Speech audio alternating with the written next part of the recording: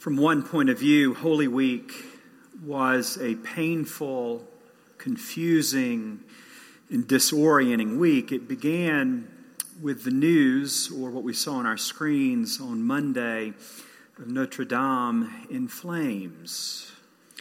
An incredible and terrifying picture of this beautiful and marvelous cathedral named after the mother of our Lord, the mother of Christ, a place of prayer for countless numbers of people, both those of faith inside the church and many more outside of the church. Now, I'm a very rational Episcopalian, and I tend to overthink things, but even for me, and I suspect for some of you, the sight on my screen of God's house in flames really got to me on a subconscious level. For when God's house is impaired, where does God live then? Then on Wednesday, really even stranger news, certainly news closer to home. I'm the dad or parent of two teenage children who are in a high school here in Denver Public Schools.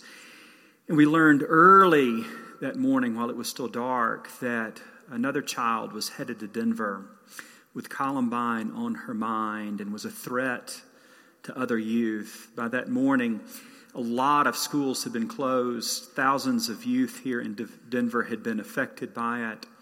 And then less than 24 hours later, the news came again on our screens that this child was more of a threat to herself than to anyone else. God rest her soul. God bless her mom and dad especially. And God help our country. There's a novelist that I enjoy who has observed that the Bible, more than anything, is a book of questions, much so more so than a book of answers. And the question that kept echoing in my mind this week, and I didn't want to hear it, I certainly didn't enjoy it, was the question that God asks Adam and Eve when they find themselves east of Eden. God asks in a voice I can't imagine. I don't know if it was loud or quiet. I don't know if it was judgmental or tender. But it's a voice, as the story goes, that says, "Where are you? Where art thou?" It's a question that many of us, rightly and with great emotion, at certain points in our life, turn upon the Almighty, asking that very question with heart and anger and fear to God. Where are you? If God asked us right now where we are, we can say with confidence, we're in church. And not just any church, we're in a cathedral. And we're in a cathedral named after John's Gospel, St. John's in the Wilderness. And we're in that church named after John on Easter Sunday, which means we're hearing John's story of the resurrection. And with a little bit of imagination, with a little bit of faith, we might answer to God that we find ourselves in the middle of a story. That's where we are. In the middle of a story, if you want to get right down to it. As John tells it, and he's the only one of the four gospel writers who points this out, Mary Magdalene goes to the tomb while it was still dark. And the darkness for John is an essential piece of it. Whatever happened, whatever it was, it happened in the dark. We can't see it. There's no video. There's no picture. There's no evidence. There's no proof. What we have is a story. And the most remarkable thing is the story might be enough. While it was dark, Mary Magdalene goes to the tomb. Mary Magdalene was one of Jesus' students. I don't know if Jesus had better or worse students, but she was certainly one of his brightest. This was a woman of remarkable intellect. This was a woman of remarkable courage. And something in her mind or in her gut told her to go there, led her there in the darkness to that tomb. Something happened, and again, it's dark. She couldn't see. Just imagine that. She hears something. She senses something. There's a conversation she has with somebody. And John tells us that Mary Magdalene was supposing that this person was a gardener, which is odd, because this is far from a pastoral scene as we might think it. But in another sense, it's not odd, because this story is built upon the foundation of other stories. And just before the story, around the tomb and around the cross, there was a garden. And at the beginning of time, when God is up to something remarkable or interesting, there was a garden. So supposing him to be the gardener, a conversation takes place, still no recognition of what is going on. And then something happens that we can actually wrap our minds around, that changes everything in this story. I actually think the whole story hinges upon a single word. One word. The risen Christ says, Miriam. Miriam. It's her name. I don't know if he says it quietly or loudly, but I believe that he speaks that one word with unimaginable tenderness. And Mary recognizes first herself, and then the risen Christ. And the whole story hinges upon her name. In a word, mystery, not magic. And a part of the mystery is the way that this story actually relates to our own stories. Which is why, after thinking about this story for about, several decades, and being a priest for almost a couple of decades, I've just about decided that the best way to come at it is indirectly and not overthink it.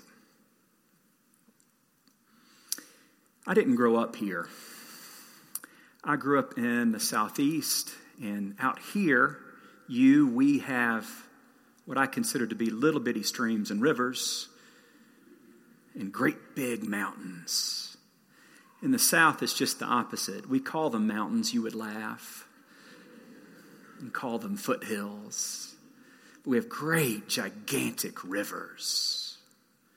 The Mississippi and the Tennessee River. I grew up at the base of the Appalachian foothills, at the bottom of the Tennessee River, on the banks of the river there. I lived in a house.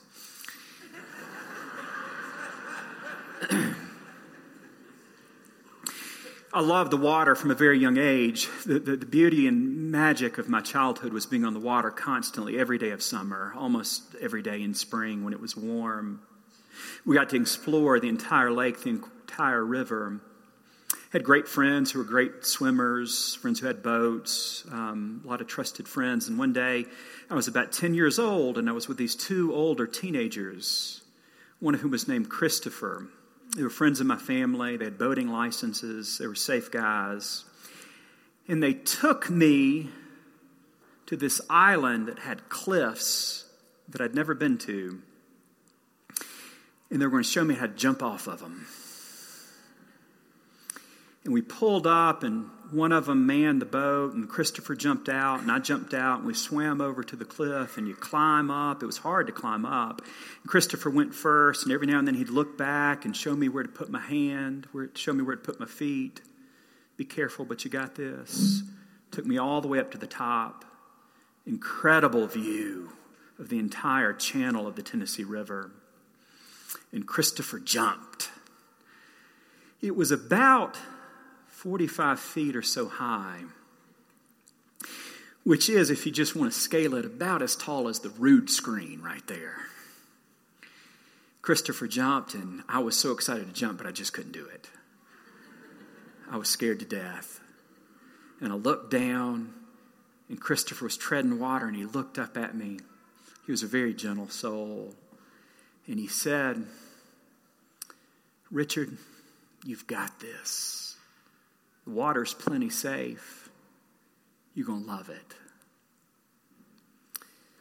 Now, there are times in life not to do what someone encourages you to do. This was not one of those times. So I took a deep breath and I ran and jumped. And I pointed my feet and I was straight as an arrow and I shot down into that water. And the amazing thing is if you jump from 40 feet, you felt like once you hit the water, you shot down 40 more feet. So by the time you finally got back up, you were dying for breath. And I came up out of the water and I said, woohoo! It was the most exhilarating thing I've ever done. I've since done it about 100 times. Every time I'm 45. Every time I go home this summer, if we're on the boat, that's where I want to go. It makes you feel like you're just alive and a child again. And it brings back all of those memories. And it brings back, for me at least, the kindness of Christopher's voice, encouraging me to do something that I knew deep down that I really wanted to do.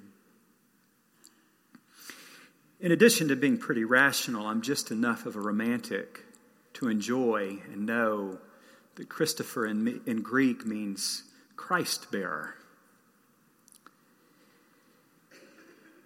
From the other side of death, the risen Christ speaks each of our names. With just a little bit of imagination, a modest amount of faith, you can hear it. And hear it might be too strong of a verb, but because hearing and feeling are inseparable, you can feel it. And it's a voice that comes to us even now. It's a voice that comes to us, you might imagine, from the future even. And it's a voice deep in our guts that tells us by name, you've got this. You got it. And you matter. You matter so much. Christ has cleared a path for you and has already gone up ahead of you into that water. Where up ahead, there's so much more community, so much more justice, so much more healing, so much more love than we ever could have imagined.